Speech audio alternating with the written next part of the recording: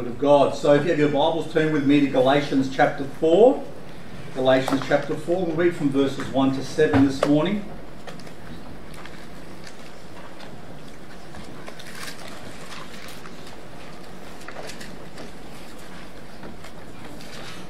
Thank you to our musicians and to Don for your work up here this morning.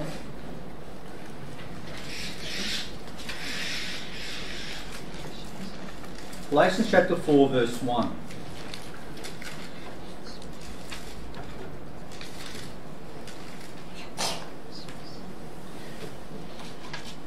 Now I say that the heir, as long as he is a child, differeth nothing from a servant, though he be Lord of all, but is under tutors and governors until the time appointed of the Father.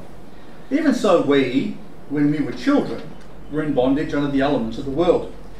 But when the fullness of time was come, God sent forth his Son, made of a woman, made under the law, to redeem them that were under the law, that we might receive the adoption of sons. And because ye are sons, God hath sent forth the Spirit of his Son into your hearts, crying, Abba, Father. Wherefore thou art no more a servant, but a son, and if a son, then an heir of God through Christ. Let's commit this time to the Lord. We thank you, Father, for this time. We just thank you for your word, and we just pray that your teacher, your Spirit would be our teacher this morning, that he would open up the eyes of our understanding, open up our hearts, and grant us the grace that we need to live it. We thank you once again for this precious time, and we pray for your blessings upon us now. In Jesus' name we pray. Amen. Amen.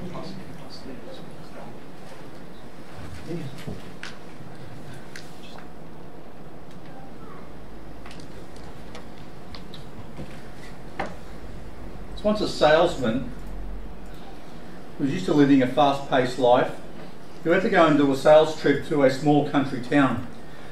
And he was used to riding on trains that went quite fast, but this particular train that went to the small country town was an old one and was travelling along an old track, and it was going at a very, very slow pace, when suddenly it came to a stop. So he's riding along, chugging along on this train, and it gets to a stop. And he's almost the only passenger in the car as well, in the actual train. And he said, what's happened? We're in the middle of nowhere, why have we stopped? And the conductor said, nothing to worry about, sir, there's a cow on the tracks. I wasn't used to hearing about cow being on the tracks over there in the city. After about 10 minutes or so, the train started to build up speed again and took off. And after about another 10 minutes, it stopped again. And it came to a complete halt. And the salesman looked at the conductor and said, what is it now? Did we catch up with the cow?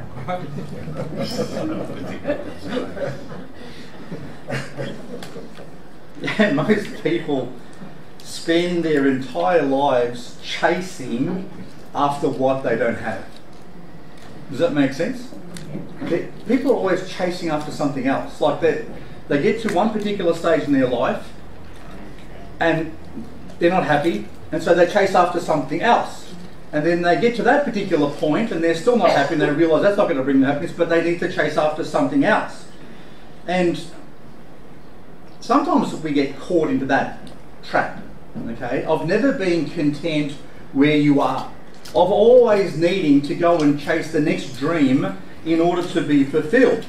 And that probably feeds into a lot of the impatience and intolerance that we see in our lives at the moment. There's a lot more people that seem to be impatient with life. A lot more people getting upset, you know, when the car in front of them doesn't pick up enough speed on the freeway. You know, if you're doing 98 instead of 100, they'll accelerate very quickly around you, okay, to give you the message.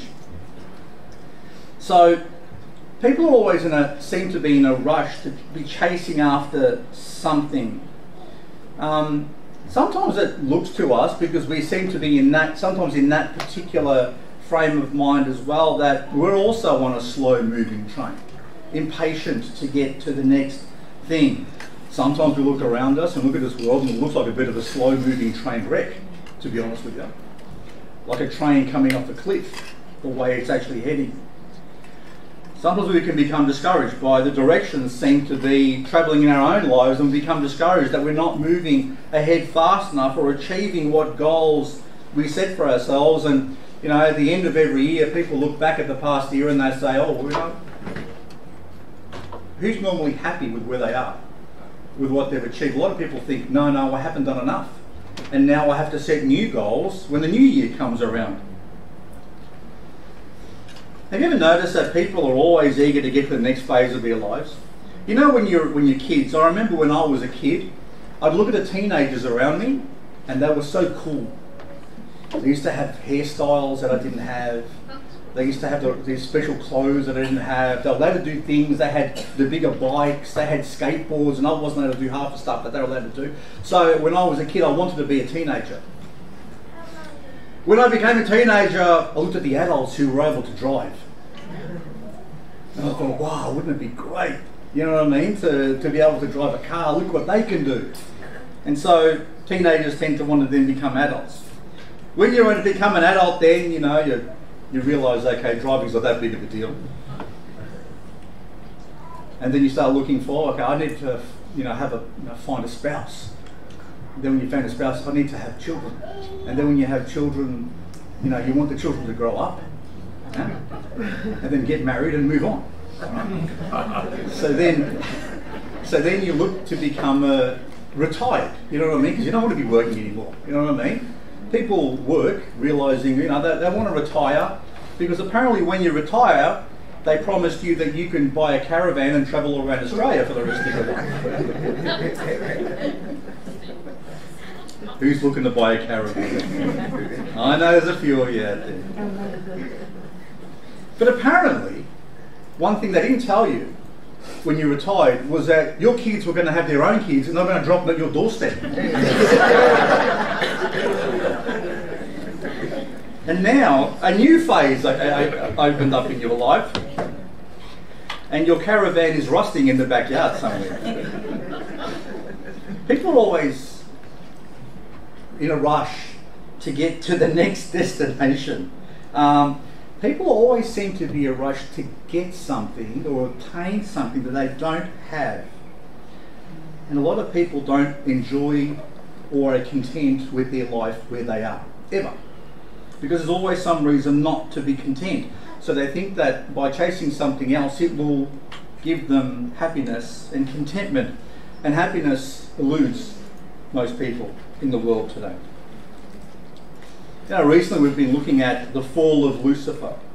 Okay, so Lucifer was the name of the angel who fell well, not in the garden, because he tempted man in that garden, but he fell and he ended up tempting man in that garden.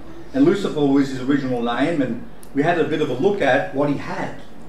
Okay, how he had such a privileged position in front of God, how he was made with perfect beauty and perfect wisdom, how he had so many blessings in his life,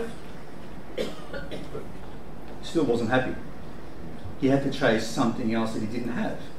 And in his particular case, what he didn't have, he wasn't supposed to have, because he wanted to be the ruler like God and rule over the other angels. And same thing with man. Both man and the devil, it seemed, desired to have something that they had not been given. It sprang from a heart of discontent. They weren't happy with what they had. And when you consider man, you know, how many of you with aches and pains out there are looking forward to a new body God's going to give you? I'm sure you are. Can you imagine Adam and Eve in this beautiful garden? Can you imagine God planted the garden himself? I mean, I've seen some beautiful gardens. You know, when you go to the botanic gardens in the city, they're just beautiful just to walk through. But can you imagine the garden that God planted himself? Because it says that he planted it. How beautiful would that have been? And then God puts Adam and Eve in there. Perfect environment. Absolutely perfect. They haven't got one ache or pain. They're never going to grow old. They haven't got no sicknesses. There's no fighting going on. There's no wars going on around them. There's no headaches, no governments taxing them. Okay? Everything is just perfect. Yet, the devil convinces them God doesn't really love you because he hasn't given you that fruit from that tree. He's holding out on you. And so, both the devil and mankind yearned for something they weren't supposed to have. And it comes from, the Bible calls that covetousness. Okay? Covetousness. It's desiring something that you're not supposed to have. But I want you to turn with me back to Exodus chapter 20, verse 17. Exodus chapter 20, verse 17.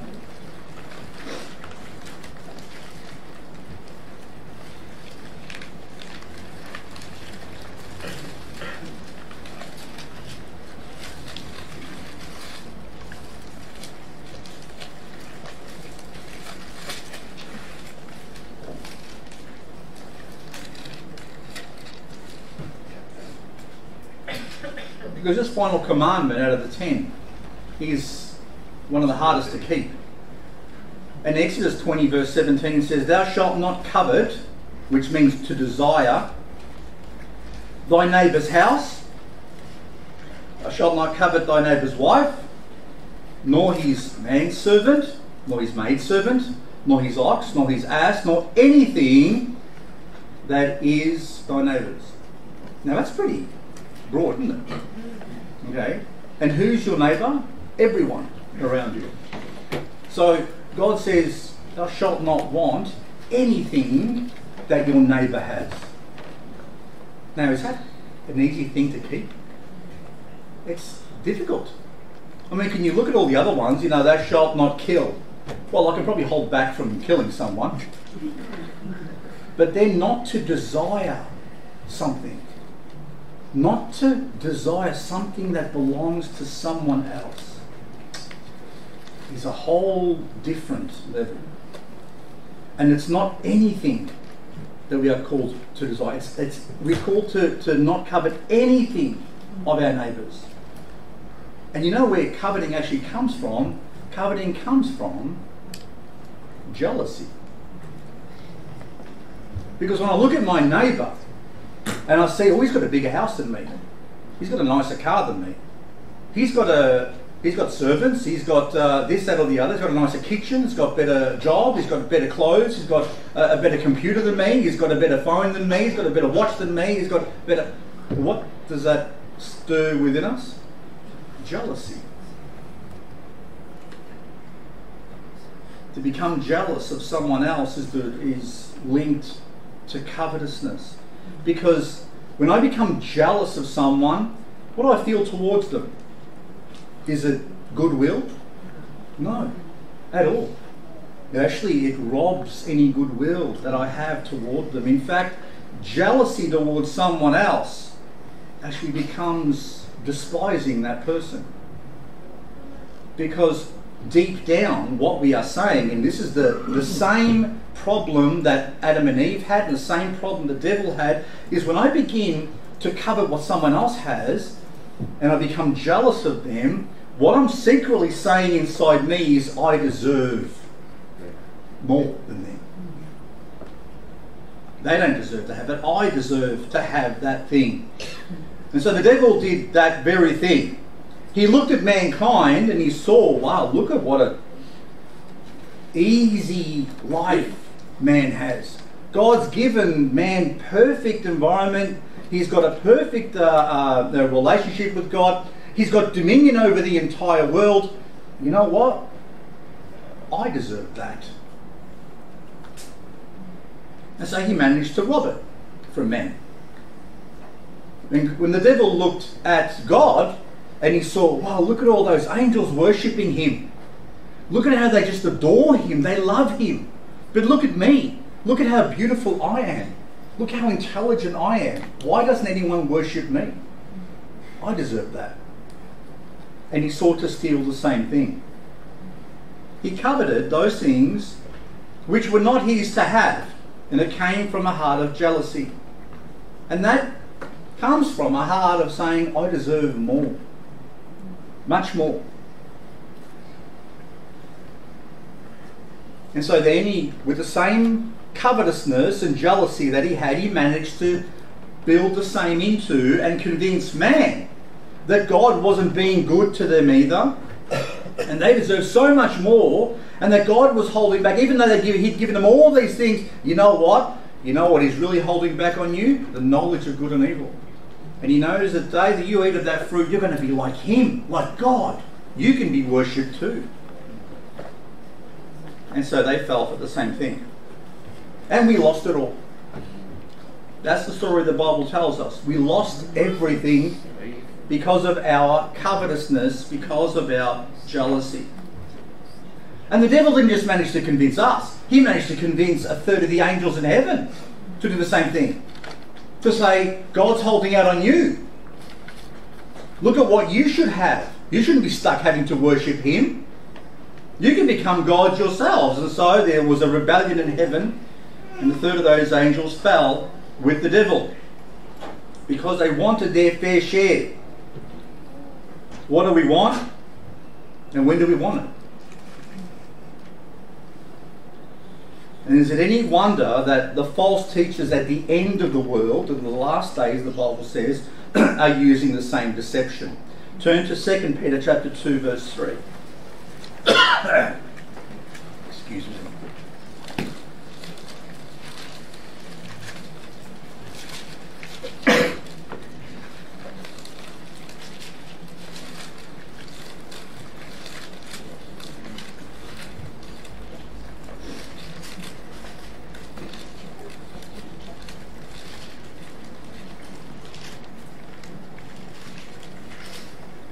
Second Peter chapter 2 verse 3 says, and true, look at what they use. Through covetousness shall they, with feigned words, which means sham words, okay, make merchandise of you, which means make money from you, and turn you into a business, whose judgment now of a long time lingereth not, and their damnation slumbereth not.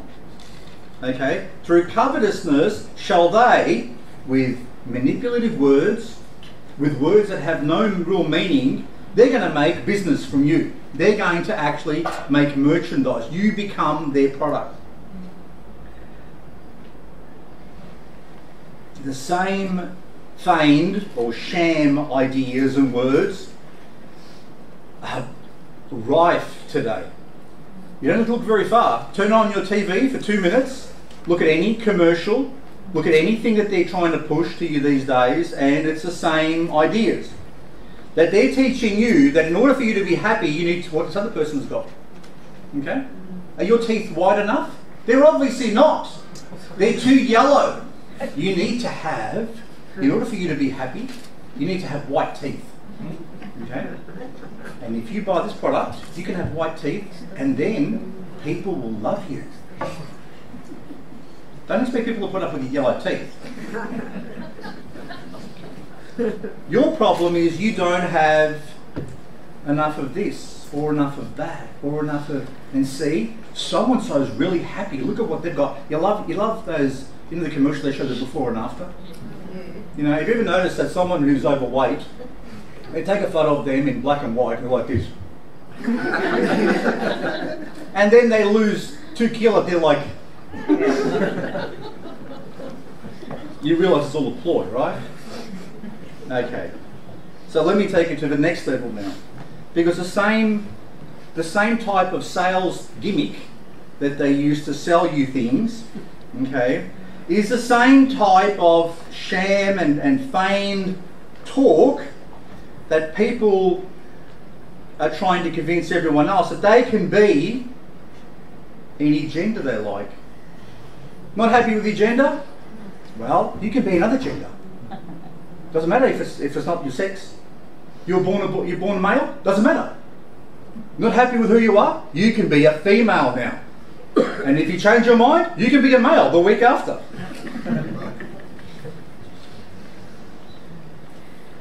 And they convince a woman that she can kill her unborn child because her happiness and her freedom is so much more important. That a man can go looking for sexual gratification outside of his marriage because you deserve it. Your wife's not that good to you, well, you can find it somewhere else. Same type of nonsense that convinces people that they can sacrifice their family for the sake of their career. Okay? Because your career is more important. Okay? So it doesn't matter about your family, doesn't matter the relationship you have with your children, doesn't matter if you miss watching your kids grow up and being there for your kids. Your career is important. And then it will justify you being away from your family and not spending your time with your family because you're actually providing them through your career. So if your career is going well, then your family is going to benefit. But if your career goes down the drain, well, hey, your family's not going to eat.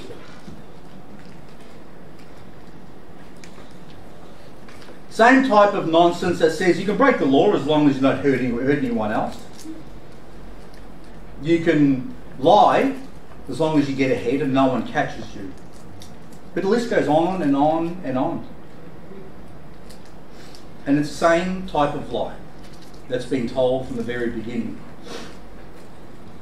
That you can find happiness by getting something else. Not being content with what you have, but always looking for something else.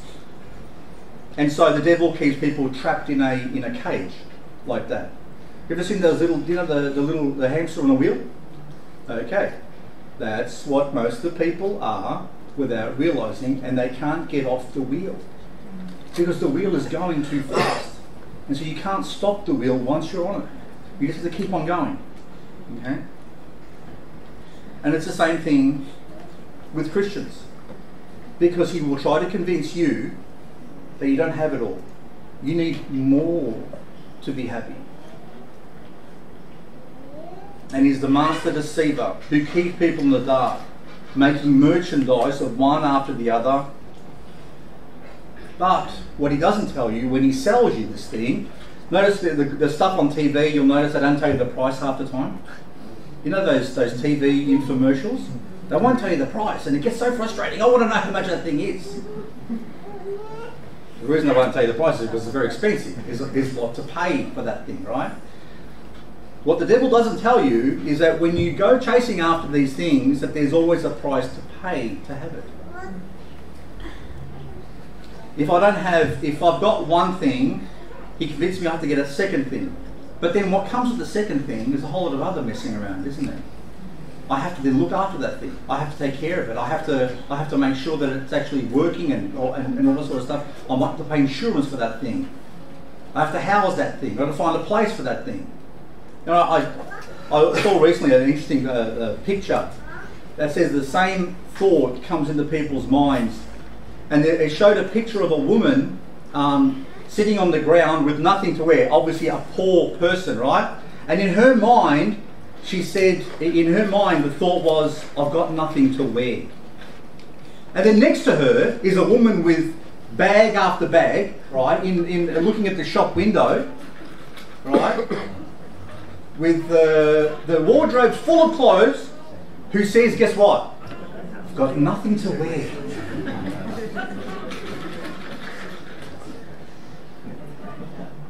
It's funny, but it's sad at the same time. Isn't it? Because the devil's managed to get people in the spinning wheel and it doesn't end. And so while they're spinning the wheels of their lives, the days, the weeks, the months, the years go by, and they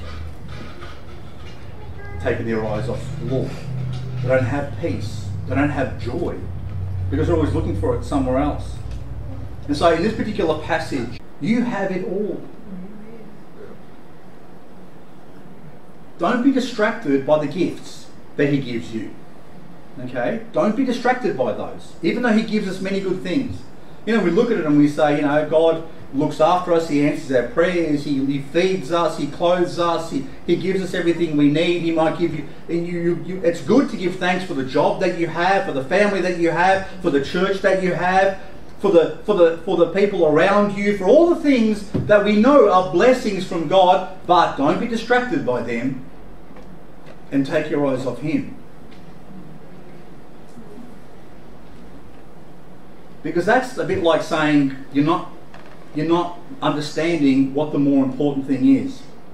It's a bit like having a home that you live in, a nice big home, beautiful place that you live in, but you worry more about your shed than you do for your home. Okay? The shed is not more important than your house, right? Men, please make sure you agree with me there. I know some of you spend an inordinate amount of time in your sheds, but the house is more important, okay? Or some of you have relinquished the house to your wives and you're in the shed.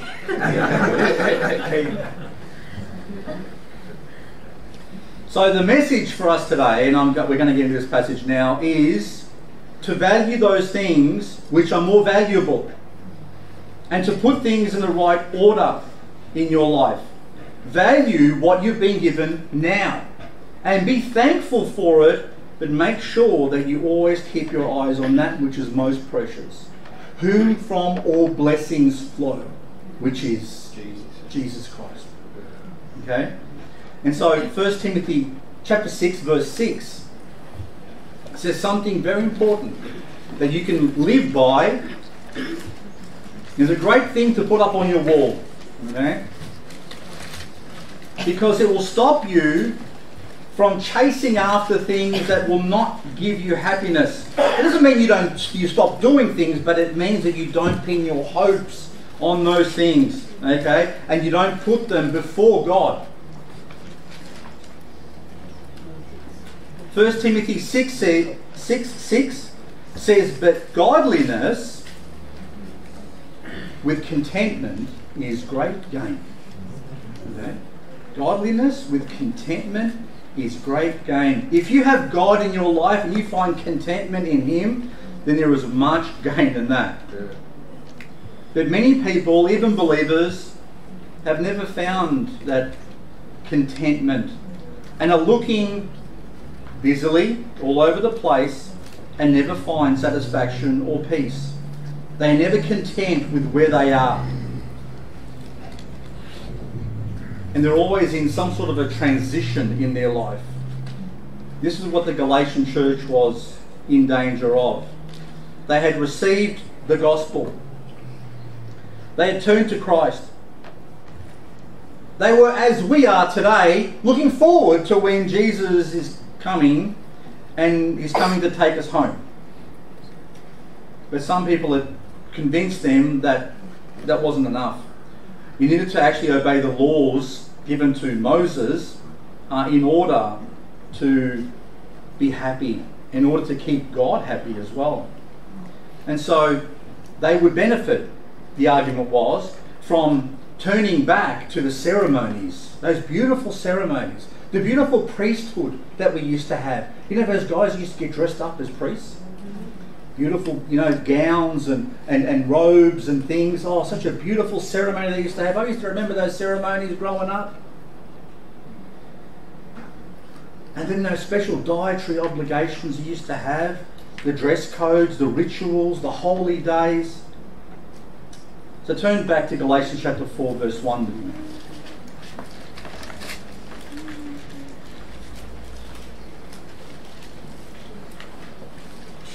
So I want to share something with you.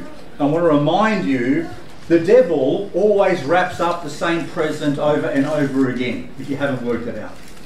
Okay? Who loves re-gifting presents here? Not one hand up in the whole thing.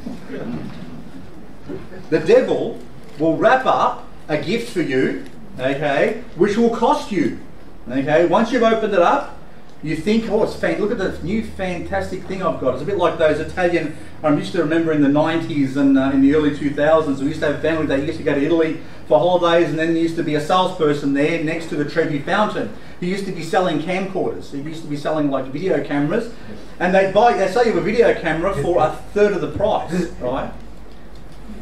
And then people would actually think, oh, wow, what a fantastic deal. Perfect, I can start taking video, and they'd sell them this box, and after they opened it up, there was a brick inside. That's what the devil does. Okay? He'll wrap up something, looks fantastic, and then he'll sell it to you. Okay? And then you'll buy that, and you'll try it out, and you realise, this is not what I expected, and it's costing me. And so what he does, the next time around, you know what he does? He'll just put a different wrapping on the same thing. And you know what we're stupid enough to do? To buy it again. Different wrapping, must be a different thing. And then he does it again. And he does it again. The devil keeps selling the same thing to people. Looks different on the outside, maybe a different box, different wrapping, but he does it over and over again. The same nonsense that traps people over and over again, always with the hope maybe the next thing will be good. You know what I mean?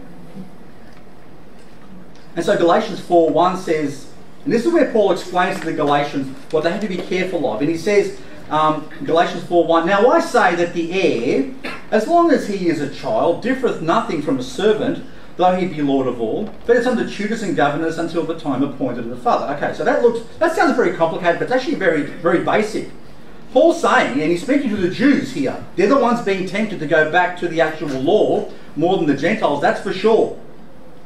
And he's saying to the Jews who are saved, he's saying, even though, remember, we were heirs of salvation, okay? We were heirs of it. We've been given the oracles of God. We had the Word of God. But we weren't the children of God yet because we were still like servants, okay? And here he says, even though we were heirs, until an heir is able to inherit things, he's got no rights, a child. Can't go and do what you want with it, can you? You can't go taking your inheritance and go spending it when you're a kid. No, you're under the same rules and regulations as the servants. You have to go to school. You have to eat your broccoli, which you might not like. You're going to have to study. You have to behave. You have to make your bed. You've got to show respect, and so on and so on. Things that you might not have to do when you're an adult. Do you understand? So he's saying you're under all these rules and regulations while you're a kid. You don't get to spend any of your inheritance. You might be. Maybe one day it's going to come for you. And so the Jews were the heirs of the promises of God. Right? They were the heirs. They'd received all the promises. They'd received the prophets who said, you know, the Messiah is going to come one day. He's going to be born in Bethlehem. And this is what you've got to look forward to. The promises were they were going to be the head and not the tail, but God was going to bless them abundantly. They were the heirs of the promises of God, but they hadn't received them all. These were the ones who were meant to have shined to the rest of the world like lights, like a city on a hill in the darkness. These were the chosen people of God, the ones through whom the rest of the world was going to be blessed. And even though they were the keepers and the keepers of the promises and the covenants of God, they still weren't inheritors yet. They were still under tutors. They were under a teacher. They couldn't really do anything until that promise came. Children who had no right to exercise their freedom of ownership because they were not yet of age. They were under the commandments of God, which had authority over them, until the time appointed by the Father to say, okay, now you're old enough to do this. Now you're old enough. When they would graduate and receive rights as children. As the heir, Israel was the firstborn among all nations. Not the first ever nation, the firstborn, which means the preeminent one. You see, they were chosen by God. They were the heirs. Okay? They were the firstborn. Israel had the rights and the privileges of a firstborn. And through their position, they were meant to be the blessing to all other nations. But Israel, during the time of their tutoring, during the time of their childhood, was under the law, kept in subjection until the promise was fulfilled. Israel was in a state of transition. They were meant to be learning. They were meant to be growing. They were meant to be looking forward to when God would fulfill that time when they could graduate. And you might say, what about all the other nations? Well, all the nations had their conscience. They didn't have the law. Romans didn't have the law. The Greeks didn't have the law. The Persians didn't have the law. The Babylonians didn't have the law. The Assyrians didn't have the law. Any of those nations that interacted with Israel, none of them had the law. Only Israel had the law. And Israel was under the law. The rest of them, the rest of us, were stuck with our conscience that was telling us, you're doing a bad job.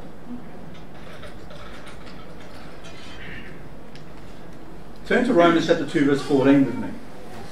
So Israel had privileges. Israel was the heir of the promises of God. And through them, God was going to bless the entire world. But Romans chapter 2 verse 14, which I've shared with you, I think a couple of times already in the last few weeks, just to be clear, it says, for when the Gentiles, Romans 2:14, when the Gentiles, that's us, which have not the law, so we don't have the law, do by nature the things contained in the law, these, having not the law, are a law unto themselves, which show the work of the law written in their hearts, their conscience also bearing witness, and their thoughts the meanwhile accusing or else excusing one another, in the day when God shall judge the secrets of men by Jesus Christ according to my gospel. You see, there's no secrets that you can keep from God. God judges all the secrets, the secret thoughts, the secret intents, the secret things that people do, and there is no one, Gentile or Jew, that escapes that. And if you remember the course of things, the order of things, the first thing man had was the conscience, okay? And we got it from the garden, from that time on. But then, what happened during the time of our conscience? Well, the Bible says the world was filled with violence. Didn't do a very good job at it, at trying to keep us under control. And the world became so evil, so bad, God had to destroy the entire world, and he saved one family. Okay? Noah and his family. 8 people out of possibly millions. And as hard as they might be trying to keep under that same world are basically, well, people make sure they got the parents say. He received him, to them gave he power to become the sons of God, even to them that believe on his name.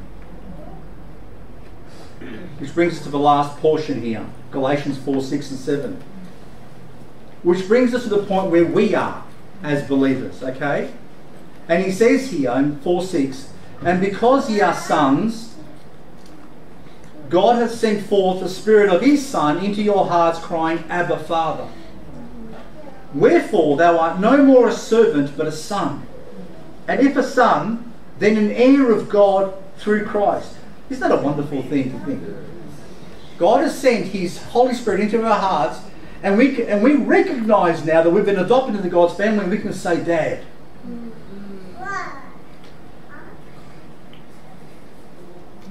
And we look forward to being together with our Father. Now, Christmas is an important time for most families, isn't it? There's a lot of people travelling all over the place. Where are they going? Most of them are going home. Most of them are going home to be with their families. Because for some strange reason, the world seems to think that Christmas is a good time for families to be together and to put priority on what's important.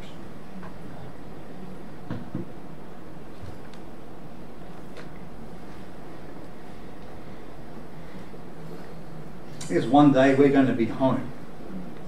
We're not home yet, the Bible says. We're like strangers and pilgrims in this world. And we get together at church on a Sunday, and we're called to encourage each other because we're not home. The Bible says we're looking in a foreign land. We don't speak the same language as other people anymore. They look at us strange. They don't understand what we're talking about. When we talk about the relationship we've got with Jesus and how important he is to us, and we talk about the Word of God, they don't look at us. They look at us the same. We speak a different language now. Okay, we don't belong, the Bible says. The most prestigious position we have in this world is to be ambassadors to it. Okay, that we represent another kingdom. The Bible says that one day we are going to be home in our kingdom. Not just in another kingdom, but at the same table as our family. At the same table with our Father. With our Saviour, the one who loves us the most. We need to keep our eyes on him. Not be distracted by the things of this world. That's why James tells us, be patient therefore, brethren, be patient unto the coming of the Lord. Behold, the husbandman, the person who does the fields and grows things, waiteth for the precious fruit of the earth, and hath long patience for it, until he receive the early and latter rain. Be ye also patient, establish your hearts, for the coming of the Lord draweth nigh. Okay? He's coming. And he will take us home. And in the meantime, don't be distracted by the empty promises of the devil. Don't jump on the hamster wheel. And if you're on the hamster wheel, jump off. Okay? Don't go chasing after the things that this world goes chasing after, thinking you're going to find happiness in those things and putting your Saviour second. Okay? Jesus should go before us, right? Which means we keep our eyes moving forward with our eyes on him. We don't put him behind us and make him chase us. Keep your eyes on your Saviour. And it calls for patience. It calls to establish our hearts. Set your heart. Fix it properly on him. Because he's coming back soon, and we should always be thinking that this is our last day on this earth. That's how we should live. As if it's our last day. So if you've received Christ as your Saviour, if you know that he is your King, if you've bowed the knee to him and called upon him to save you, then keep your eyes on him. If you don't have Christ this morning, then you don't have anything to look forward to. And you will continue chasing after the things the world is promising you, and the devil keeps you locked in because you don't have the solution for your eternal destiny. You don't have a hope to look forward to. You haven't experienced genuine love. So I call on you this morning, whether you're a believer or whether you're not, turn to Christ. Keep your eyes on him, because he is our hope in all things. God bless you.